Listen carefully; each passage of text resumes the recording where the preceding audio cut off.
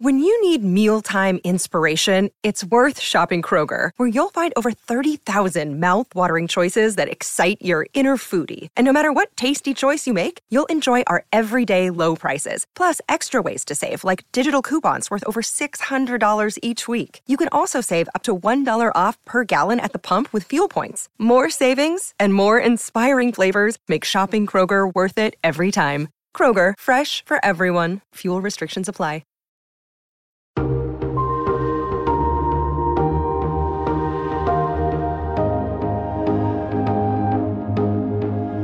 From Variety, celebrating more than 115 years covering the business of entertainment, this is the Award Circuit Podcast. It's always a little difficult when you die in a movie to come back, to any sequels. But I thought I was finished with that. When they initially said, would you like to reprise this role? I thought, really? How does that happen? I was kind of stupid about it, And they walked me through, and it sounded cool. Spoiler alert, but unless you've been living under a rock or perhaps have been trapped inside a spiderweb, you know that Willem Dafoe made a return to the Spider-Man universe this year as the Green Goblin in Spider-Man No Way Home. I'm Janelle Riley. On this episode of the Variety Award Circuit Podcast, we talked to Willem Dafoe about hosting Saturday Night Live this weekend, as well as keeping his Spider-Man secrets in the supremely busy year he's having. It's all next on this edition of the Variety Award Circuit Podcast. Stay close. Though he's been an acclaimed actor for 5 decades, earned 4 Oscar nominations, and starred in several blockbusters, Willem Dafoe will take on a new challenge this weekend when the actor hosts Saturday Night Live for the first time, January 29th. The announcement was met with massive enthusiasm online, with many people expressing disbelief Dafoe had never hosted before. Given Dafoe's output in the last year alone, the timing could not be better. He appeared in no less than 5 films. That includes reteaming with directors Paul Schrader for The Card Counter and Wes Anderson for The French Dispatch, a supporting role in Zack Snyder's Justice League, and Dafoe can also currently be seen on screens in Nightmare Alley, playing the veteran of a traveling carnival who mentors Bradley Cooper's newcomer Stanford Carlyle on The Life.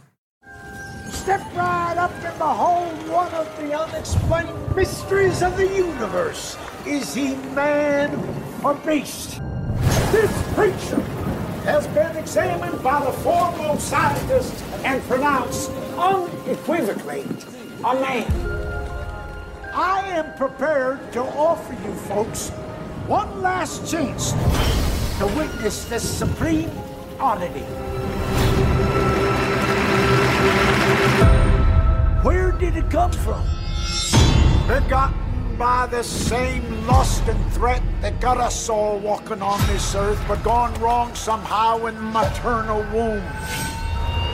Not fit for living. Is it a beast? Or is it a man? You're in luck, because tonight you will see him feed. Come on in and find out. Is he man or beast? And then there's the performance Dafoe can finally talk about, reprising his role as Norman Osborn, aka Green Goblin, in Spider-Man No Way Home, a character he hasn't played since a cameo appearance in 2007's Spider-Man 3. I recently spoke with Dafoe about SNL, Spider-Man, and working with Guillermo del Toro on Nightmare Alley, among other things. I began by telling Dafoe how excited I am that he's hosting Saturday Night Live. I am too, actually. I just had a little Zoom with the producer telling me what I can expect for the week, preparing for it, and I'm very excited. It sounds like it'll be fun.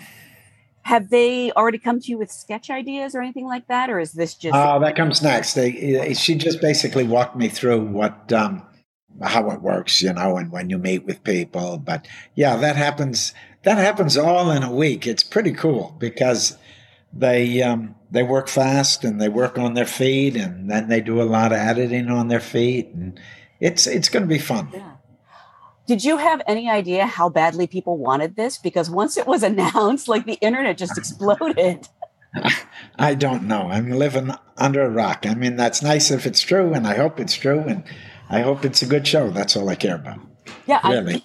People went crazy, and to me, the odd thing is that you haven't done it before, because it seems so logical. I think I think there was never the right combination of things. Yeah, because it's nice to pair it to a movie or something that's come out. And yes, I've had some successful movies in my career, but they aren't always the ones that you can hang a Saturday Night Live appearance on. Yeah, I'm really hoping for a card counter sketch. I think that would go over huge. Imagine an Antichrist one. Actually, yes. Can we please get an Antichrist sketch? Can you pitch that in the room? I think I'll let sleeping dogs lie on that one. So they've never asked you before? I don't think they have. I don't think they have. But it's just never the right time of things coming together. And who cares? As long I'm just thinking about what's next. What's happening now, right now. Is it a call? Does someone reach out to you and say, "Hey, are you interested in this?" Yeah, basically. I mean, it's done through my representatives, and I don't know whether it gets pitched or what. Someone else would tell you that. All I know is it comes in and says they would like you to host Saturday Night Live. We think it's cool. What do you think? And I say, absolutely. Really? No hesitation? No, not really. Not really. I mean, I've never thought about it so much specifically, but just how it works, I've heard from people that have hosted and people talking about it that it's a week where you just create material and some of it's live, now some of it's pre-filmed, and it's just a good combination of getting with a bunch of people and trying to make some things. It's very immediate and very they have resources, they've got a history, they've got good writers, they've got good performers, and it's like you get thrown in with them and you see what comes out. I mean, at least that's what I'm imagining. Yeah. I mean, you're a theater guy at heart, so it actually makes perfect sense. Yeah. I mean, yes. I mean, when I used to, particularly when I worked with the Wooster Group, sometimes we'd be working on things in the afternoon that we would try out at night, because often we performed works in progress. That was our thing, because we were making original work. So I'm very used to, even in rehearsals, treating things as if they're performance. There's no waiting around. There's no waiting around for tomorrow. It's a very immediate and hands-on approach, and I like that. So I think we'll see. I'll tell you afterwards, but it sounds like it would be surprisingly fun for me to do. It will be surprisingly fun for me to do. And I have to keep reminding people that this is actually not your first encounter with Saturday Night Live. You did the short film The Procedure for Adam McKay. It's true. Many years ago. I know I've asked you about this before. It was a little thing that kind of hung in space. They called me up on like a Thursday and said, can you be such and such a place, on Saturday? We want to film this thing. And we just, it was very clear about what he wanted to do, the idea for the sketch, but it was fun. It was very immediate, and I liked that. Did you know Adam at all at that time, or he was just... No, they just needed some, That's amazing. Well, now that he's a big Oscar winner, he should be putting you in his films. Not that you have time. Got his number? I actually, you know what? I'll shoot him an email today. Yeah, if you did him that favor back then, I think it's. It wasn't a favor. It was just fun to do. Yeah, it was a little thing, and it was fun. But I don't know if you would have any time, because I was actually trying to count how many movies you were in this year, and I counted 5. There could be more, starting with Justice League. Right. I don't know if you ever thought that would see the light of day. My involvement with that was quite minor, actually. It was kind of an appearance to get ready for, Volko appearing in Aquaman. So that was quite a brief work period for me. The funny thing is COVID, it's been difficult to make movies, but I've been very fortunate that there were some things in the pipeline that were either started or were got interrupted by COVID, but they all kind of came together. So I was very fortunate that after an initial quarantine, I got to do a lot of work, and we were able to do it and make these films. I mean, Nightmare Alley is a good example because half of the movie was shot and then it was shut down for a long time. Yeah, the pretty much the second part of the movie that deals more with the nightclub world than the carnival world was shot first. And then they had to close it down because it got too difficult with COVID. And then they returned and did the part that I was involved in, which was the carnival section. You and Guillermo del Toro seem like such a perfect match. Had you been looking to work together for a while? We talked about it a long time ago, and it didn't happen, but I visited his house, his beautiful museum of curiosities. You went to Bleak House? Yeah. I'm so jealous. It's famous, huh? Yeah, but I've never been. Very beautiful. He's a man with lots of interests, and he's very fast intellectually, and he's got very big appetite, and, his love for movies. So when you go there, you always learn something. So we talked about it. And then one thing that really kind of sealed it was he was very sweet when we were doing press for At Eternity's Gate, the Julian Schnabel film that dealt with Van Gogh. He supported the movie by helping us do some Q&As. And he spoke so beautiful about the movie. He spoke more beautifully about the movie than Julian or I did. And I was really sucked into his way of thinking. I had always loved his movies. I remember seeing Devil's Backbone and just really thinking, I got to work with this guy. So there was a story there, but then it was just a matter of him calling up and saying, listen, I'm going to do this movie. At one point, he even said, I'm not sure what character you'll play, but I would love you to work with me on this. So that's so interesting, because I could see you playing the role David Strathairn ended up playing, or even Richard Jenkins's role. Right. Yeah. I actually I go way back with Nightmare Alley. I think I might be the only person who saw this terrible musical that they tried to make of Nightmare Alley.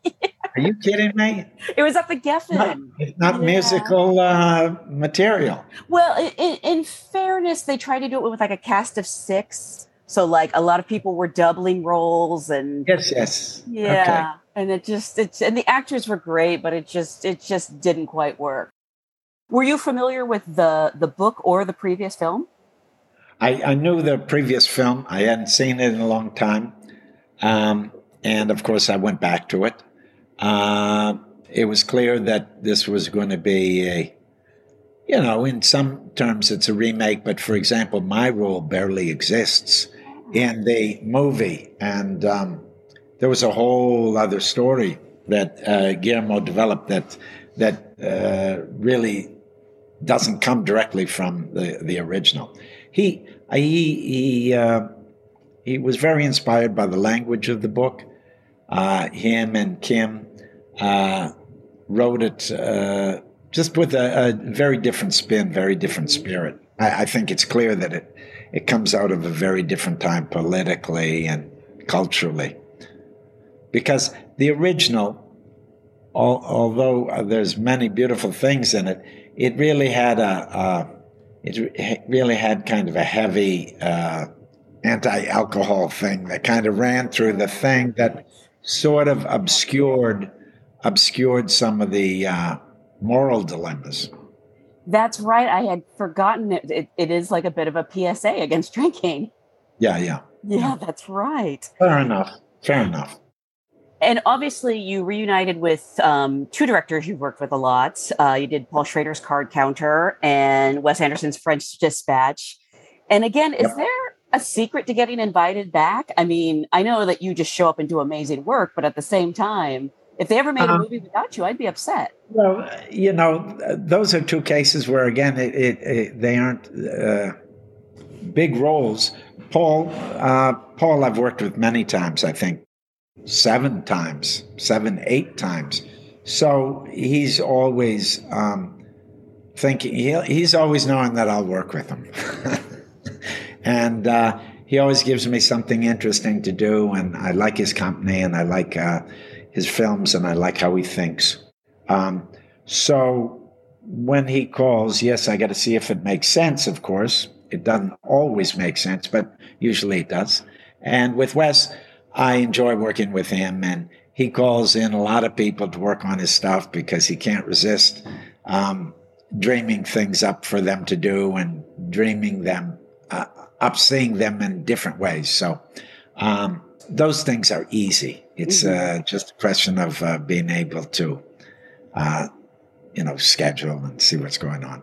But you always have to feel like there is something for you to contribute, even in smaller roles. And there was in both those cases. Have you ever asked Paul why he likes to torture you so much in movies? Why do people like to torture me? Period. Well, no, listen. Forget me. I'm just an instrument of his, right? Why does he torture himself? And without getting into trouble, I think Calvinism has something to do with it. That's so. Is it always like? Do they tell you early on, like, I'm working on something, and it's a given that you're going to be involved, or do you just get a script one day? No, because it depends. It really depends. Yeah, it's a case by case thing. I don't notice any pattern. I mean, for example, like someone like Rob Eggers, who I worked with again on The Northman.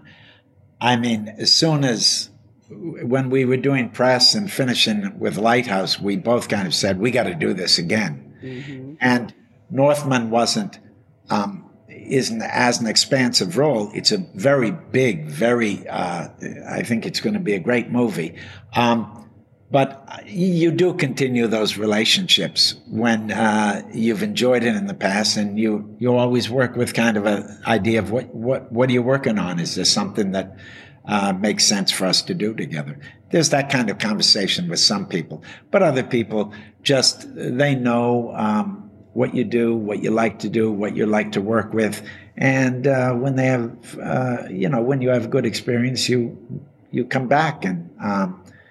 You've got a shorthand. You've got a trust.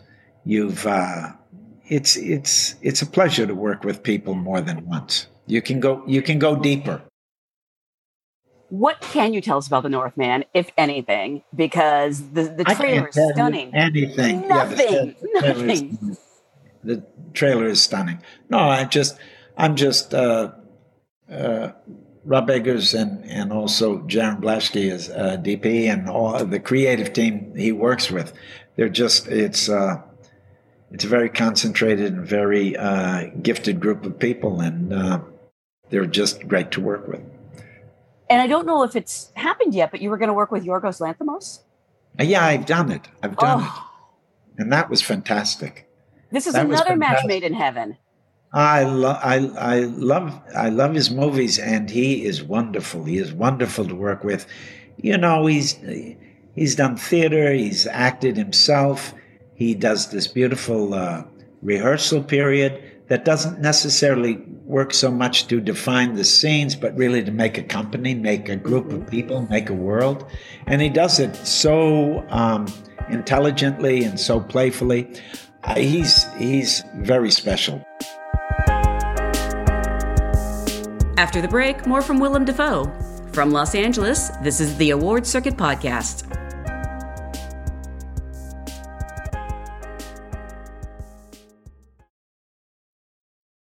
And we're back. It's the Variety Awards Circuit Podcast. I'm Janelle Riley. We're chatting with Willem Dafoe, whose busy year includes working with directors Paul Schrader, Wes Anderson, Zack Snyder, and Guillermo del Toro.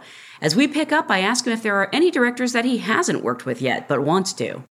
Whenever I see a good movie, I think, oh, I wonder what it's like to work with them. I wonder what they're doing. It would be fun to be in a room with them.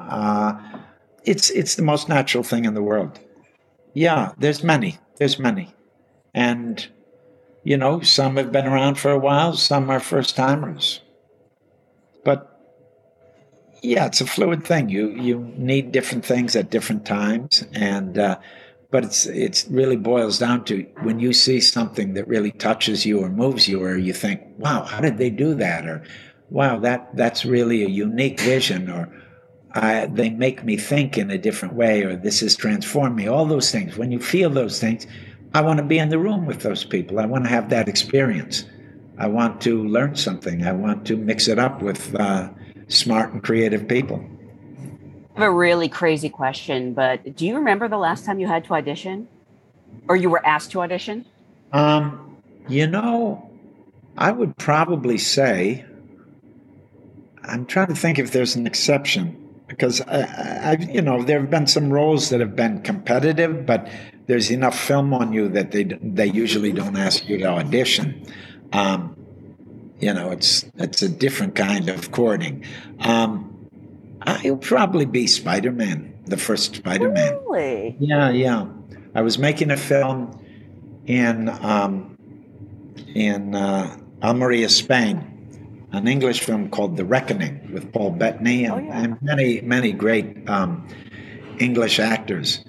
And they sent the casting director to my hotel room. They sent me, some scenes like the day before I learned them, and she filmed me in my hotel room and brought back the tape to Sam Raimi, and he made his decision.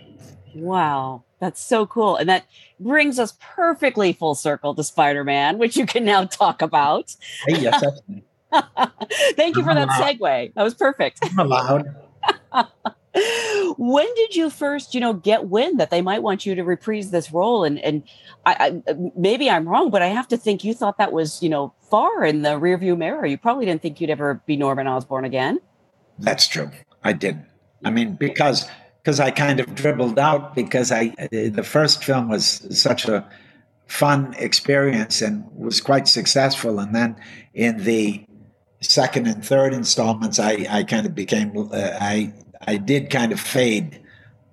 It's always a little difficult when you die in a movie to come back, to any sequels. But I thought I was finished with that. When they initially said, would you like to reprise this role? I thought, really? How does that happen? I was kind of stupid about it, And they walked me through, and it sounded cool. So, I told them what I was interested in. They said what they were interested in, and our ideas pretty much matched up. Now, keep in mind, at that stage, you don't necessarily have a script because they're working on it. And they're also working on the participation of these other characters that they're bringing back. So it was a real leap of faith. But I knew Amy, and I liked John a lot when I met him.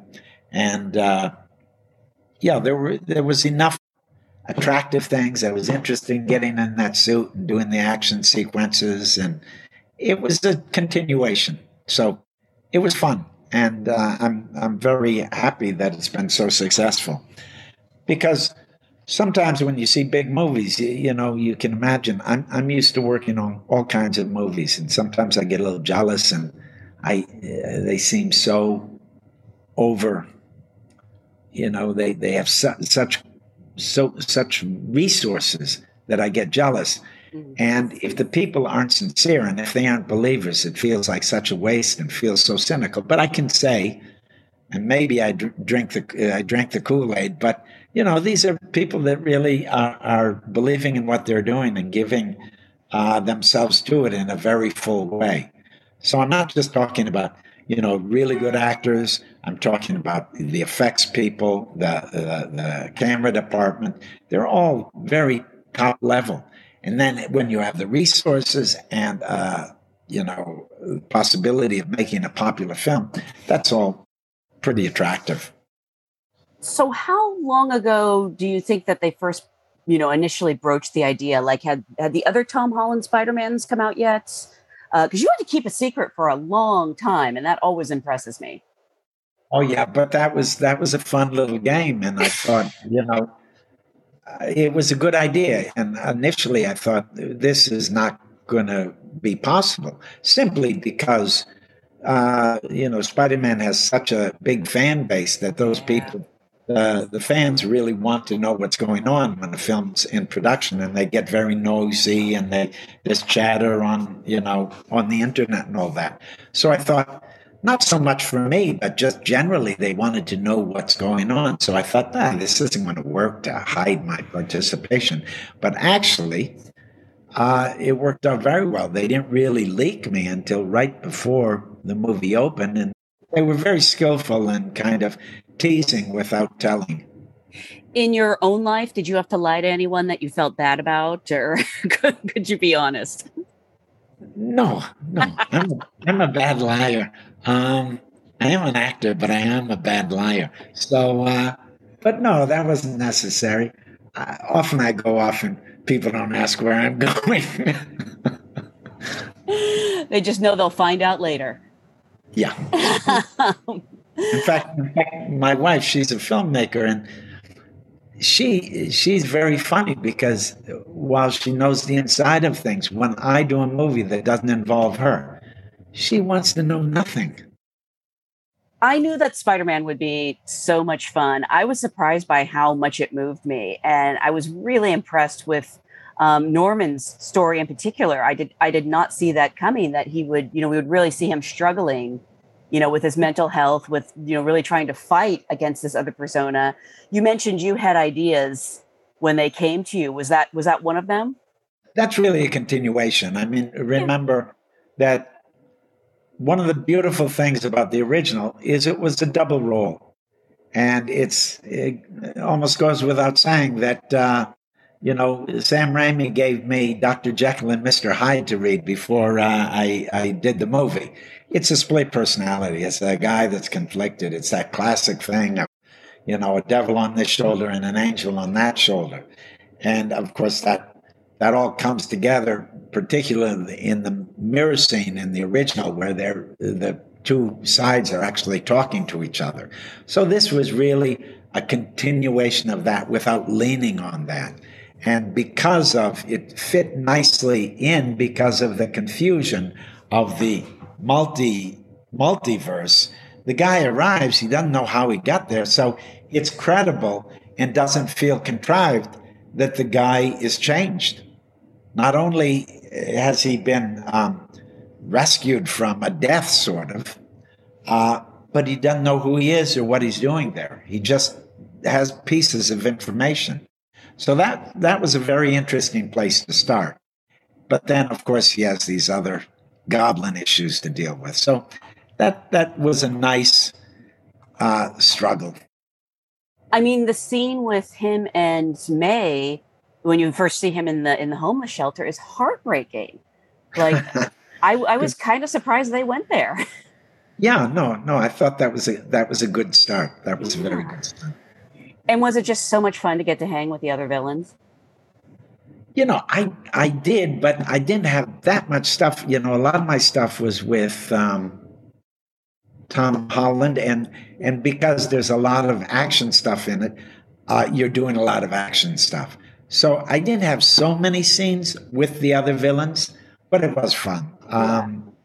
They're all fun, and they're all very different. I mean, mostly I dealt with Jamie and Fred, and it's a high-spirited set, and people are happy to be there. And of course, we're doing some strange things, being flown and wearing these crazy suits and all kinds of things. So it's a pretty good atmosphere. Yeah. I mean, have there been discussions, or would you be open to another return if such a thing were to come your way? Hypothetical, Janelle. Hypothetical. No, I'm happy for its success. I'm on to do other things and looking forward to some films that are going to be released. Among them, there's actually COVID was I mean that period of the last 2 years has been very fruitful, and there's some good things. There's some interesting things coming out, including work on a Western with someone that I worked with over 40 years ago. Is it Walter Hill? Walter Hill, yeah. No way, you're doing a Western with him? Yeah, we did it. And it's Christoph Waltz and Rachel Brosnahan and many other actors. Oh my God. Yeah, that's one of the things that's coming up. That sounds amazing. By the way, it was beautiful to work with Walter again, because I enjoyed it so much so long ago, and he's still really got it. That's Willem Dafoe. Watch him this Saturday on NBC as he hosts Saturday Night Live, or catch him currently in Nightmare Alley and Spider-Man: No Way Home, both in theaters.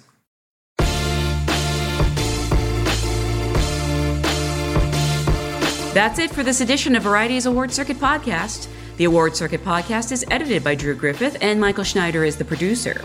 Be sure to subscribe to the Award Circuit Podcast on Apple Podcasts, Stitcher, or wherever you download podcasts. Also, head over to Variety.com and click on the Award Circuit tab to find the latest Oscar predictions and key races, as well as your daily fix of news, analysis, and reviews. Until next time, for Clayton Davis, Jazz Tankay, and Michael Schneider, I'm Janelle Riley. We'll see you on the circuit.